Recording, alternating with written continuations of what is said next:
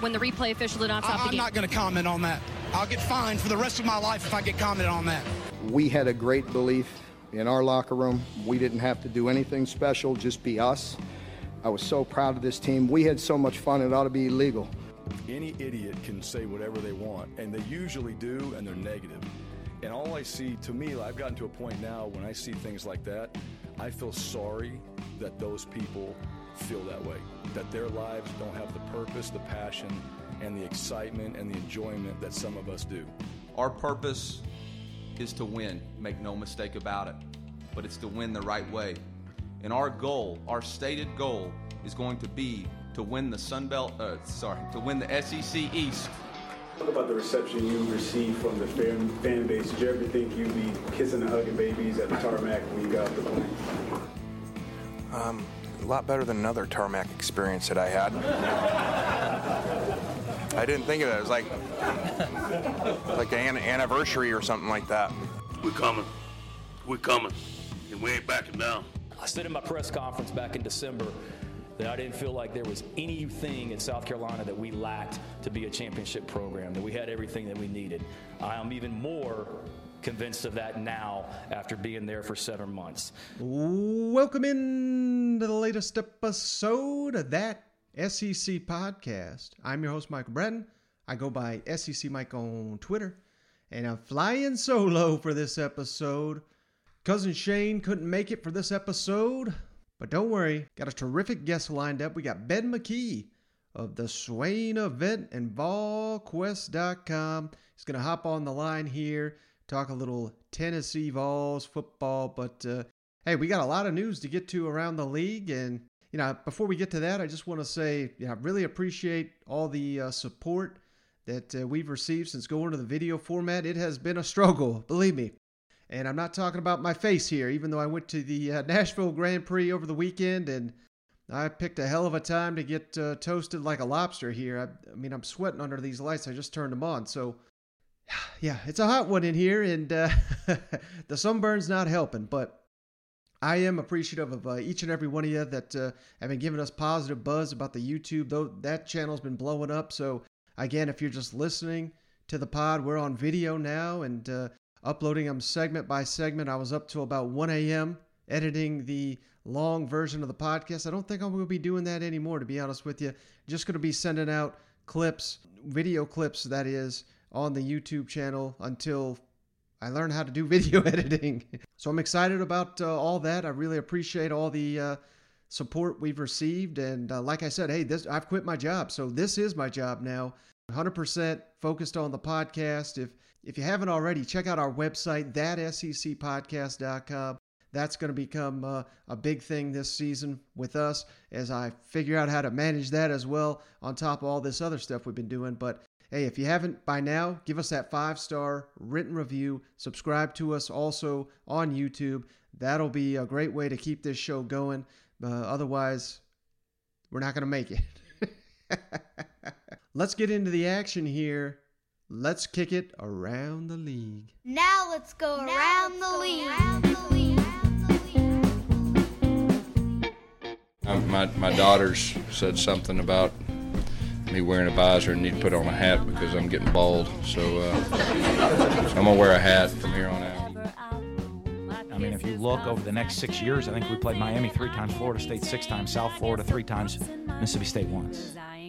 So who's the SEC teams? I think it's an injustice for the kids. We should mix those games up, and you should, play more teams from the West.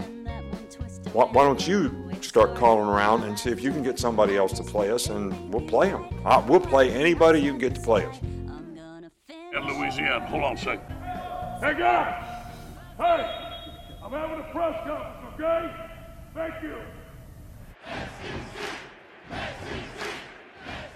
Let's start here in Vanderbilt, where we don't have an update from the team, but I thought the Commodore fans would appreciate this, and hell, maybe even the rest of the SEC, because the Commodores got upgrades to their uniforms, and they're looking pretty good. So let's kick it over to the promotional video that Vanderbilt released here on Monday.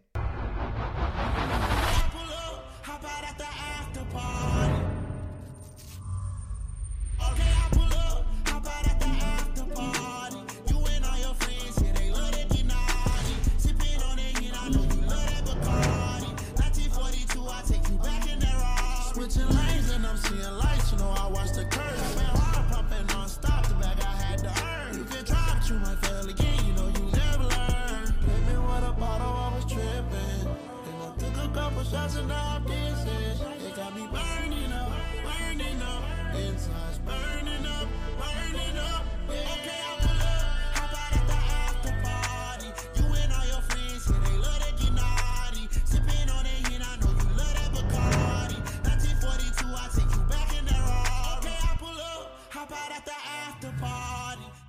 Hey, so how about that? If you're watching on YouTube, you can actually see what we're talking about here. If not, you're missing out. We'll tweet it out for those of you that maybe are not on the YouTube just yet. But pretty nice uniforms, Clark Lee area. The Clark Lee era seems to be going off pretty well here, where they're getting style. They're playing up Nashville. They're playing up being a Commodore. And I think these uniforms are a great start with training camp there in Nashville now underway. All right, but the big news. This actually broke when we were recording last episode, so we didn't get a chance to talk about it till now. Let's kick it on down to Athens. Oh, dog, sick 'em! Special teams coordinator Scott Cochran, of course, well known for being the Alabama strength coach. After one season there, they're not saying he's off the team. He's just away from the team. Not a lot of details on what exactly is going on there. I believe the first person to report that news was Seth Emerson of The Athletic, so let's give him credit for breaking that news. No really news otherwise than that. Kirby Smart has confirmed that has happened. Scott Cochran stepped away for health reasons is what they've cited. And in the place of Scott Cochran not being with Georgia during camp, they've elevated Will Muschamp to that, I guess, technically a special teams coordinator role, whatever you call it. But certainly he's going to be heavily focused on helping Kirby Smart and Dan Lanning on that defensive side of the ball. Much was made of that Will Muschamp hire in Athens when he came down to Georgia. So here you go. You're already starting to see it. I mean, one assistant, for whatever reason, not available there in Athens. And who do they go to? A two-time SEC head coach, multiple-time coordinator, at least one national championship as a coordinator, maybe two. I think maybe just one for Will Muschamp. But hell, that's a hell of an 11th man to call up into the Georgia coaching staff. And yet again, that proves why Kirby Smart and Georgia, they really landed a good one there in Muschamp. You literally could not do much better as an analyst than Will Muschamp. And now he's on the full-time staff. We'll see how long that holds, because I would imagine Scott Cochran, if he comes back, and given the nature of this, given the timing of it, that certainly is not a certainty. I would think Will Muschamp would go back to his analyst role if that happens. But hey, who knows? He may be a full-timer for the rest of the season. And one other thing here for Georgia, starting center Warren Erickson, expected to miss a few weeks of practice with a hand injury. Now, the offensive line, I've been hyping up Georgia all off season. The offensive line is, I don't want to call it an issue. That may be too strong of a word, but because they have massive talent. They got Matt Luke, who we all know knows what he's doing when it comes to offensive line coaching, but that is a concern there, the offensive line. That could be basically the only position group I see that holds Georgia back this offseason. Now a key piece, starting center, got that rapport with JT Daniels out of the lineup. Hopefully he'll be back in time for Clemson, but he better be, because that's all I hear every time I hear people talking about Clemson is this defensive line they got. And with that being somewhat of a question mark there in Athens, they're going to be tested right out the gate.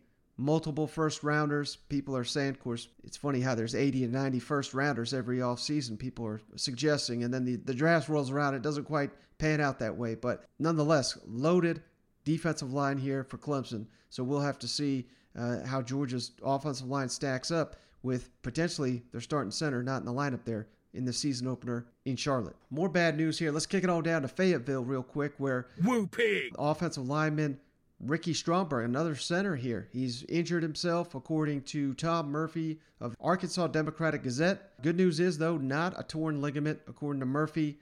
Timeline for Ricky Stromberg's return, uncertain at this time. But that's another one, man, where you got to have confidence in Sam Pittman and company to get that offensive line in shape, get them ready for the season. But they've lost their offensive line coach. Brad Davis, of course, off to LSU. They promoted the tight ends coach, shifted him over to offensive line.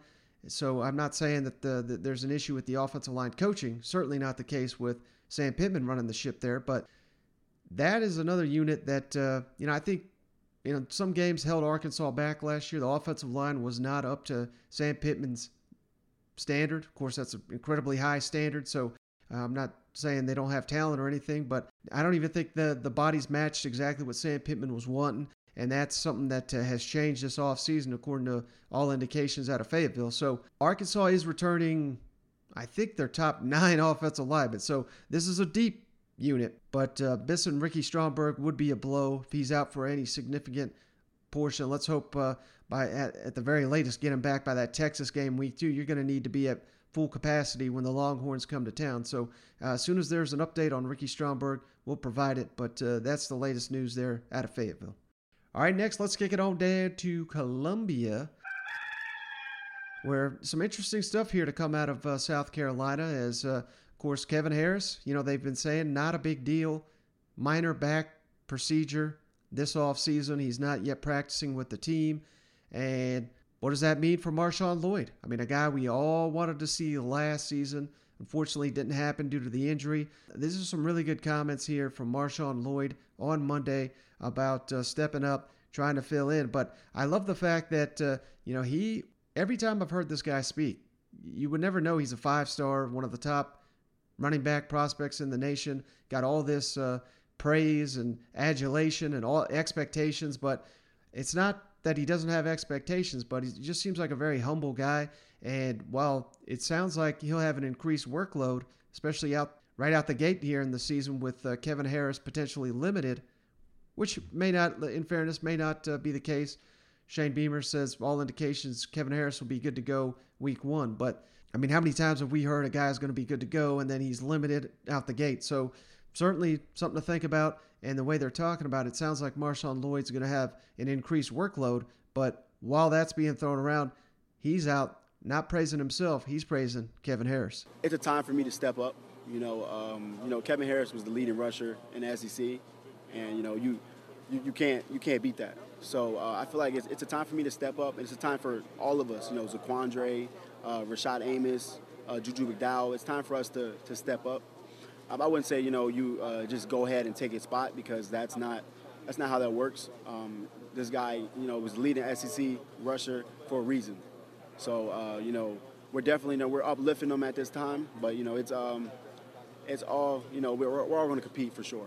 All right, so I just thought South Carolina fans would really appreciate those comments from MarShawn Lloyd. And then if you like those, you're going to love these, because Michael Vick, former Virginia Tech legend, of course, NFL Falcon, Philadelphia Eagle quarterback, his connection there to Shane Beamer during their obviously strong connections there with Frank Beamer at Virginia Tech.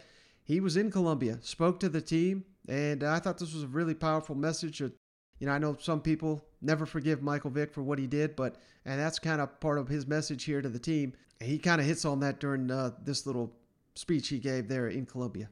The only person that's going to be able to get you out of it is you. When I threw those 4 interceptions in that game against the Cleveland Browns, week 1, it's a game I'll never forget. The only person that could fix it was me. Grades dropped 1 year in school. The only person that could fix it was me. Did some horrific things. Ended up in prison. I'm sitting there, and the only person who could fix it was me. But I like being in that situation. If I can go back and do it all over again, my life would be sweet.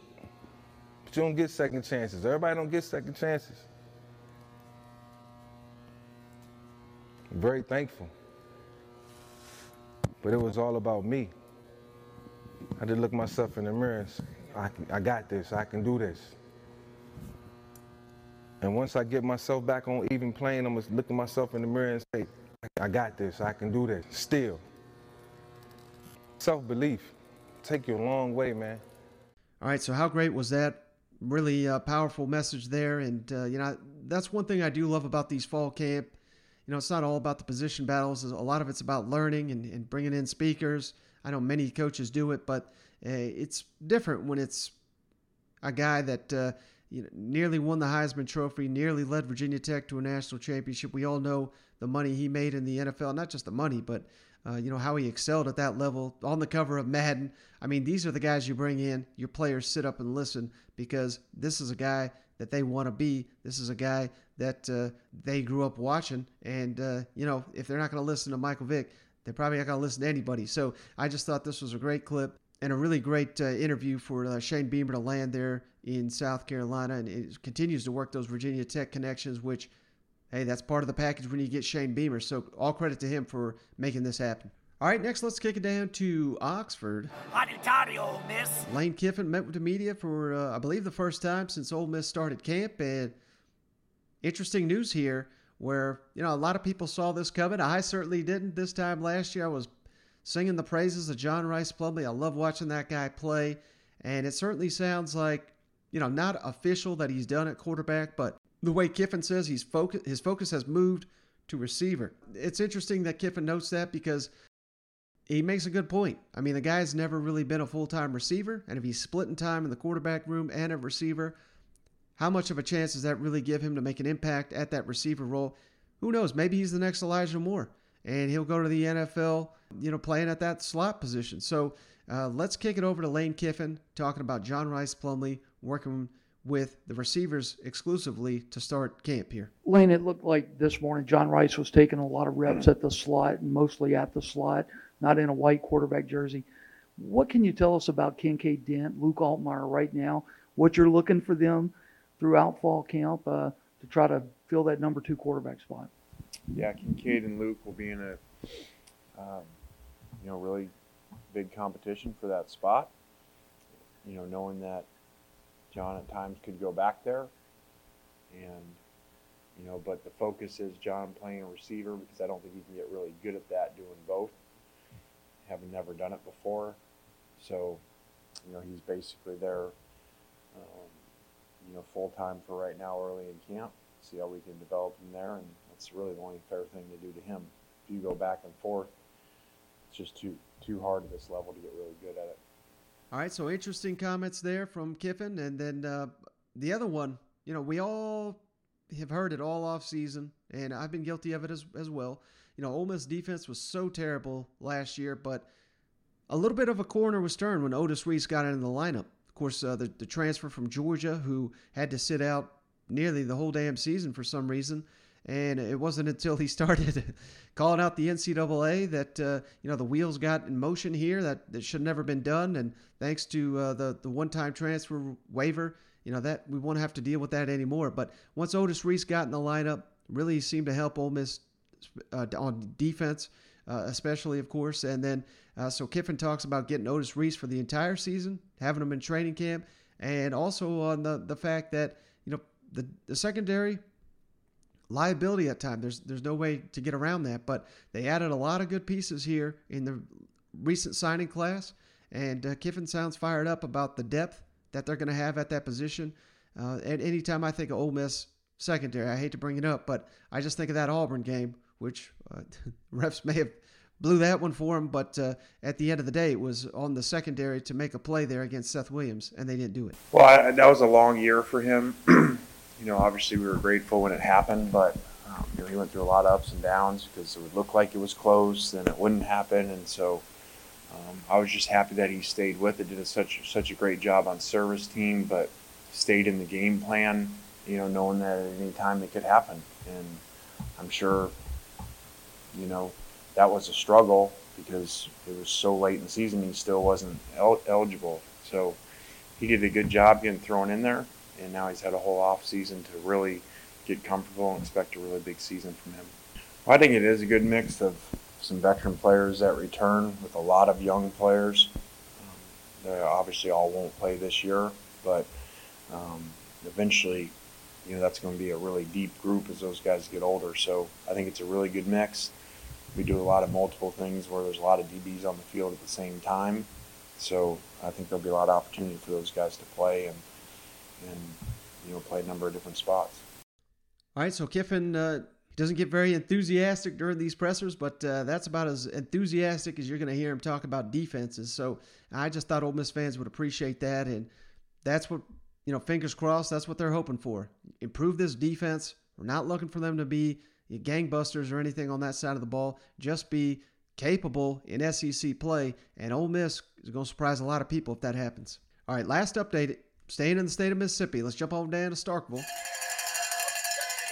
where Mike Leach move away from the lawnmower, thank goodness. But He provided the latest update on the quarterback competition there, and also on the offensive line, which, I don't think it's tough to talk about offensive line in depth on a podcast like this, but that was, of all the issues that plagued Mississippi State last year, it was the offensive line. I mean, how many times did we see defenses drop 8, rush 3, and 3 were beaten 5 consistently at Mississippi State last year, which is inexcusable, particularly when you got some talent on that offensive line like Charles Cross, who some people think may be one of the highest drafted tackles in the upcoming NFL draft. So certainly didn't showcase that last year, I didn't think.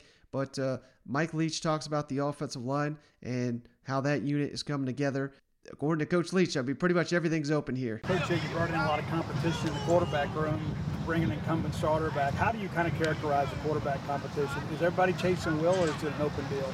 I think it's an open deal. I mean, I think it's an open deal. I think Will and Chance are at the top, but it's an open deal. When do you kind of expect to see one of those guys start to separate themselves, or is it a circumstantial type of deal with that?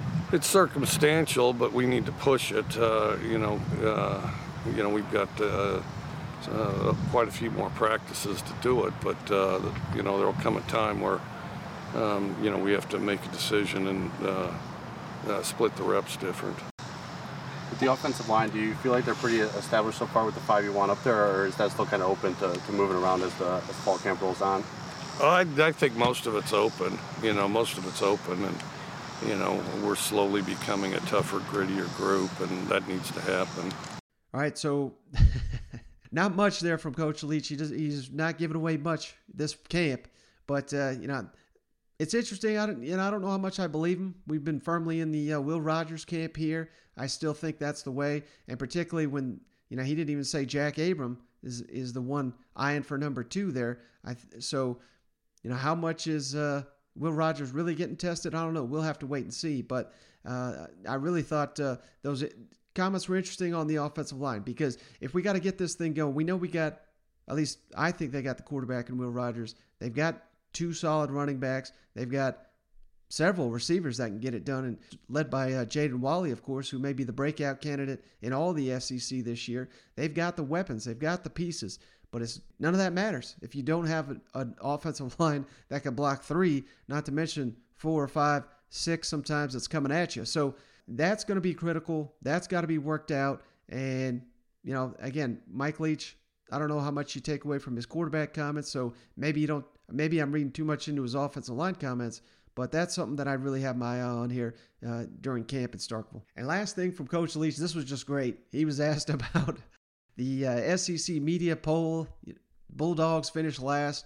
I mean, it's almost like a tradition where some people, I guess they just don't follow Mississippi State or don't care. It's just, I think they start at the top right in Alabama. They start at the bottom right Mississippi State and work everything in between. That seems to be the way the media poll goes at Hoover each year. So Mike Leach was asked about that. I thought the classic Leach here. The SEC preseason media poll came out a couple weeks ago and it predicted you guys to finish last in the SEC West. Do you kind of use that as bulletin board material or with your guys? I pretty well ignore it. I mean, I don't ask those guys' opinion on anything else, so I'm probably not going to start with that. He don't give a damn. Don't ask questions like that. So I just thought that was great. Yeah, I thought I had to share that one. But, hey, that's enough spieling from me. Like I said, we've got an interview lined up here with Ben McKee of Volquest and Swain event. This is some really good stuff on the Tennessee fall camp. I think you guys are really going to appreciate this one. All right, we're pleased to be joined by Ben McKee, co-host and producer of the outstanding Swain event radio show there in Knoxville, and he covers Tennessee for Volquest. He's a must-follow for every Tennessee fan out there at Ben McKee 14 on Twitter. Ben, thanks for joining me, man. I really appreciate it. Yeah, Mike, I appreciate you having me on. Hope you've been doing well. I have been, and but not as well as you, my man. You're all over the airwaves. You're all over the beat. So I got to ask, do you have time to anything else on your plate? Is there any chance that you got any eligibility and you could play linebacker for the Vols this year? I guess I could find maybe a spare year of eligibility somewhere, but I don't know that Tennessee would would want me. I'm doing good to paint my new house and put flooring in and deal with that in the midst of fall camp. So I don't know that Brian Jean-Marie wants me playing in his linebacker room. I got you. Well, hey, if anybody's missed it, you got to check out Ben's work over at Volquest. And one of my favorites is that he's put out here recently was just 11 storylines that he'd be watching heading into fall camp. And no surprise, number one on the list, the quarterback. So I got to ask you, Ben, just based on what you've seen, I know it's early in camp, but how are the quarterbacks looking for Tennessee? They're looking solid. I don't think you can take a definitive stance on anybody just yet. You see the potential in the room, but it still obviously remains a big question mark and will remain a big question mark until somebody takes the bull by the horns and takes the job. Joe Milton is obviously the one that's generated the most headlines throughout fall camp, and that's just because he's so different than the rest. Tennessee sophomore receiver Jimmy Callaway said so himself when he met with the media last week, just speaking to his size and the type of ball that he throws. In the words of Jimmy Callaway, it's just different. And what he means by that is Milton is a guy that's obviously huge in stature, but has an even bigger arm, can throw it up to 80 yards in the air, and throws it with a lot of zip on his passes. So Milton's obviously generated a bunch of headlines this fall camp because of his size and because he is newer than the rest of the bunch. But he's looked solid through the first week or so of camp, and his biggest task right now, in my opinion, is just forming consistency. That's kind of what plagued him while he was at Michigan, just the inconsistency, inaccuracy with his passes. But then if he throws an incomplete pass, then he'll come back and just make an absolute beauty of a throw. So he's a guy that can make all the throws and has looked solid throughout the first week or so of camp. And I would say Hendon Hooker's probably right behind Joe Milton. Hendon Hooker is probably the most consistent of the bunch. At least he is, in my opinion. Not a guy that's going to throw the ball 80 yards in the air like a Joe Milton, but a guy that's just going to be steady Eddie and real solid and just looks real poised, and as he should. I mean, he's the guy in the bunch that's played the most football and done so at a pretty high level over at Virginia Tech in the ACC. And you go turn on the Miami Virginia Tech tape from last year, and you can see him making some really nice plays against a really good Miami defense. So Hooker's looked good as well. I think a week into camp, it's probably between those two, or I should say those two are out front, and I think Harrison Bailey is a little bit behind. Not out of the race by any means, but I do think Bailey is running behind those guys, and Bailey also not struggling, I should say, but working to be consistent along with Joe Milton. Just the ability to process information and the ability to push the ball down the field, but he's looked solid as well. And then I think Brian Maurer is definitely fourth in line there. Now, what's your confidence level that whichever quarterback it is, that they're going to excel, given Josh Heupel's track record and his offense? Because I think a lot of Tennessee fans, and you can go the last couple of coaching staffs, it didn't seem like the fans have much faith in the coaches to make the right decision under center at many seasons now, I'm thinking here. So what's your confidence level that in the quarterback that they do pick, that they'll make him very productive in this offense? Yeah, I'm pretty confident. I mean, right now I have no reason not to be. We did assume that Jarrett Garantano was going to take a step forward when Jim Chaney was hired, because Jim Chaney had proven himself to be one of the better offensive coordinators in the SEC and in the country. So we assumed that JG would take a step. Obviously, that never happened. So you obviously take things with a grain of salt when you kind of project with any coach, just because you know that it's not a guaranteed success just because there's somebody new in charge. But to this point in Josh Heupel's coaching career, he's given no reason to think otherwise. Going back to his time at Missouri with Drew Lock, and I know there's a lot of talk amongst UCF fans that UCF took a step back after Scott Frost left to take Nebraska, but you're naturally going to take a step back when you go undefeated the year prior. Mm-hmm. And if you look at a couple of different statistical categories, UCF's offense got better under Josh Heupel, and the quarterbacks were improved under Josh Heupel, Dylan Gabriel, that is. So I'm fairly confident. We'll see. The proof will obviously be in the pudding, but between Joey Halsley, Tennessee's quarterbacks coach, Alex Golesh, the offensive coordinator, and Heupel, I have a hard time that, A, that they would pick the wrong person, and B, that in this quarterback-friendly offense that they're not going to get solid play at minimum. And based off quarterback play the last couple of years, I think solid quarterback play would be a big step in the right direction. Now, one of the other storylines you said you'd be watching is who will start at left tackle. And I know you met with Glenn Ellerby, the offensive line coach, and a couple of the linemen there. And I know it's early, but any indication on who that could be? Cade Mays, Dane Davis, anyone come to mind as Tennessee's potential starting left tackle? Not at the moment, and that storyline has become even more interesting since I wrote that piece heading into camp last week. Going into camp, I thought the starter would prove to be Kayron Calvert. Now, his name wasn't written in pen. He was going to have to go out there and earn it, but out of Calvert, Dane Davis, and Jeremiah Crawford, a junior college signee that Tennessee recently brought in, I thought Calvert would prove to be the best out of those three. Calvert's a guy that has the talent and has the potential, but just hasn't been able to stay healthy during his time at Tennessee and has mainly dealt with knee injuries, but had that cleaned up over the offseason and was ready to go. And unfortunately for him, suffered a biceps injury that looks like it's going to keep him out for several months, if not the entire season. So that obviously eliminates Kayron Calvert from the mix. And the reason I say that storyline has become even more interesting is because now it seems like they're trying to work Darnell Wright in at left tackle. I don't know if that's a permanent move, but they're at least mixing and matching and trying to test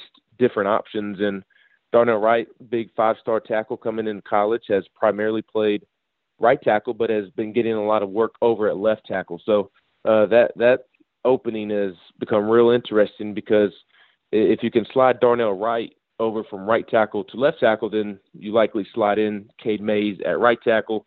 Then you would have Jerome Carvin at left guard, Cooper Mays at center, and Javonte Spraggins at right guard. And that's likely Tennessee's best five offensive linemen, which is the goal for Glenn Ellerby and Alex Golesh and Josh Heupel, is to get the five best offensive linemen on the field. Another big question is Tennessee's pass rush. Who do you think will lead this team in sacks and quarterback hurries this year? Yeah, I think it's going to be Byron Young, the newcomer out of Georgia Military College.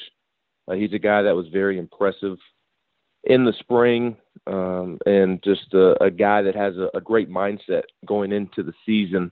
I think he's going to surprise a lot of people, and his story is very deserving of success because he's a guy that came from JUCO but did not have any scholarship offers coming out of high school, and saw a flyer just kind of around his school for a junior college football tryout, and he went and tried out for the JUCO team, and he made it. So a really neat storyline that truly epitomizes started from the bottom, as a lot of people like to say, because Byron Young did start from the bottom, and I think he's going to be one of Tennessee's best defenders this year. Again, he had a really, really nice spring when he early enrolled Ede, and I think he'll start on one of the edges opposite of Tyler Barron this fall, and I think he's going to be Tennessee's most consistent, most productive pass rusher. All right, one of the other storylines you had is who will be Tennessee's number 3 receiver, but of course they know what they're getting in Velus Jones Jr. Jalen Hyatt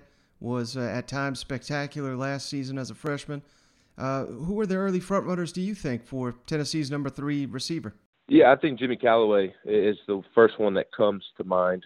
He's very impressive, just really smooth out on the football field. I think it'll be Jimmy Callaway or Javonte Payton, the transfer from Mississippi State. I think it'll be one of those two guys. Velus Jones Jr. is definitely going to be the top guy in the room, the most reliable guy. I think Velus is going to put himself in a position to be drafted. And then Jalen Hyatt has looked really good in camp so far, has a very business-like approach, truly treats every rep, every practice, every day, like it's his only opportunity to make it to the NFL. And there's been a real business-like approach for Jalen Hyatt. So I think those two are going to really have big years. And obviously the quarterback position will depend on how big of a year those two have. But if Joe Milton, Hendon Hooker, Harrison Bailey, if they can step up and really be good for Tennessee, then Jalen Hyatt and Velus Jones, I mean, those guys are going to light the world on fire this year. So you're comfortable with your top two guys in the room. And I think Tennessee's fairly comfortable with its number 3 guy as well. I mentioned Jimmy Callaway and Javonte Payton, 2 speedsters, 2 guys that can make plays, and I think that they will make plays this season for Tennessee. Are there any other players that have stood out to you? Just maybe just caught your eye in camp that you've yet to mention? The one is Jalen Hyatt. I kind of just talked about him. He's honestly been the one that's been most impressive so far in camp, just because, as I mentioned, the business-like approach. But in terms of somebody that I have not mentioned, I'd go to the defensive side of the ball and mention Warren Burrell. I think everybody thinks of Alontae Taylor as Tennessee's top corner, and I don't think people are wrong for doing that. But I have a feeling, and I think Warren Burrell is really going to push Alontae to be Tennessee's top corner. I think Warren Burrell has been very impressive over the first week or so, and he's a guy that has starting experience and started as a freshman and then lost his job when he got hurt. So he's healthy, and he's looked very good through the first week or so of camp. He's a junior now, and you can tell that he has that classic urgency that most upperclassmen have as they try to round out their career in a positive way and get to the league. So Warren Burrell is a name that I have not mentioned that kind of first comes to mind when you ask me about guys who have stood out. Now, you shared some comments here from Dane Davis today that went kind of viral of just, the energy there at practice under Josh Heupel, completely different. Can you kind of rehash that for the listeners? And is that something that you've seen that, it's not unique to Dane Davis, but maybe the players just having more fun on the practice field? Absolutely. And Dane Davis was not shy in his comments about the difference in the environment, and he was talking about practice specifically, but it's more than just practice. It's just everyday life in the football facility. It's different. It's night and day different, and all of the players have spoken to that. Not all of them have been as strong in their comments as Dane Davis was today. And I loved how Dane Davis compared it to Monday, how somebody like you and me, we go to work on Monday dreading to go to work. And that's what practice was like every day in the facility was like under the previous coaching staff. And now there's no more Mondays. There's no more Mondays. Sorry. No more Mondays. Everything is fun. Everything is a fun day for Tennessee football at the moment. And it's just a polar opposite feeling within the football facility, and several of his teammates have illustrated that throughout the first week or so of camp when they've spoken with the media. But Dane Davis definitely did not hold back and spoke to the last coaching staff and just how they just zapped the energy out of everybody within the facility. And again, so many players have alluded to it. There's no sense of entitlement amongst the best players on the roster. That entitlement is gone. So Dane Davis very strong in his comments, and all of his teammates have also echoed that throughout the first week or so in camp. But that also goes back to spring. I mean, you heard those same type of comments back in spring practice, and it's not talk. It's genuine. There's a different vibe in the building right now, and we'll see if it translates to wins on the field. But the culture is definitely different under Josh Heupel so far, and that's a huge step in the right direction. All right, last thing for you, Ben. I really appreciate all the time you've given me, but there's always the diehards that are going to think Tennessee is going to do well no matter what. But I'm seeing quite a bit of negativity. Some fans, maybe as we're getting closer to football, that's going away. But just this offseason, a lot of Tennessee fans not that excited. Can you give us a reason for optimism? Throw out a thing or two that makes you think Tennessee can really overachieve this season in the SEC East. And I'm not saying win the division, obviously, but you're seeing some people have them as the 6th best team in the East. which I think is crazy. But can you give us a reason for optimism heading into the season? Yeah, I think you don't look anywhere else other than the quarterback position. I know nobody's really asserted themselves just yet, but you have somebody other than the previous quarterback playing quarterback. I think that should be all the optimism in the world. And kind of going hand in hand, you have somebody coaching the football team other than the last person who was coaching the football team. So I think just a change in personnel should excite people. And I don't really know what the true definition of Tennessee succeeding this season is for most people. In my mind, it's 6 or 7 wins, and with this schedule, I think it's obtainable. Typically, Tennessee's schedule always seems like it's the toughest in the country, or one of the 5 toughest in the country. You've had to go to Oregon. You've had to open it up against the best West Virginia team in 20 years, it felt like. But this year is much different. You don't have to go to Oklahoma. Oklahoma doesn't come here. You play Pittsburgh week 2, and I'm not chalking that up as a W for Tennessee, but Josh Heupel in year 1 would much rather face Pittsburgh than Butch Jones having to travel to Oregon year 1, or Jeremy Pruitt having to play West Virginia in Charlotte year 1, or Oklahoma in year 2. You would much rather play Pittsburgh at home. So you also don't draw, a really tough second team out of the West. You do play Ole Miss, and that game will be difficult because Lane Kiffin and Matt Corral are going to be able to put up some points. But Ole Miss's defense is still going to be trash. So if Josh Heupel's offensive system is what it seems to be, then you should be able to put up points as well. And that's a home game. You're definitely capable of winning that game is what I'm getting at. So the Pittsburgh game is winnable. Ole Miss game is winnable. And there are several others, South Carolina, Missouri. Kentucky will be challenging, but I think that's a game Tennessee could win. So the fact that there's new leadership, there's a new vibe, I think there's definitely a recipe for overachievement for Tennessee this season. All right, he's Ben McKee. Catch him every morning with Jason Swain over at the Swain event, and check out all his work at Volquest. Really appreciate you, Ben. Thanks for coming on the show. Yeah, Mike, really appreciate you having me. All right, so I just want to say thanks again to Ben McKee for joining the show and dropping some knowledge on Tennessee camp. Tennessee fans are dying to know what's going on up there on Rocky Top with the new coaching staff and the quarterback battle and everything that goes with it. So really good stuff from Ben. You've got to check out his work at Volquest. Got to listen to the Swain event if you're not already. That's not only one of the best shows in Knoxville covering the Vols, but one of the best shows in the entire SEC. So check out the Swain event, which plays every weekday morning there in Knoxville. All right, guys, that's going to do it for this episode. And, I apologize that the interview was not in video format. I mean, you would not believe how long this has taken me to do this stuff. The way I look at it, I'm like one of these players, man. I'm in camp right now. I got to get my ass in shape for the season, and I'm working my tail off. I was up till 1 a.m. last night doing these video edits, so I'm going to keep doing it until I can't do it anymore, and the response has been terrific, so I cannot thank each and every one of you enough. Again, check us out on YouTube, and if you haven't already, give us that 5-star written review on the Apple Podcast app, and share that with us at thatsecpodcast@gmail.com, and we'll send you a beer koozie of your choice just for doing that.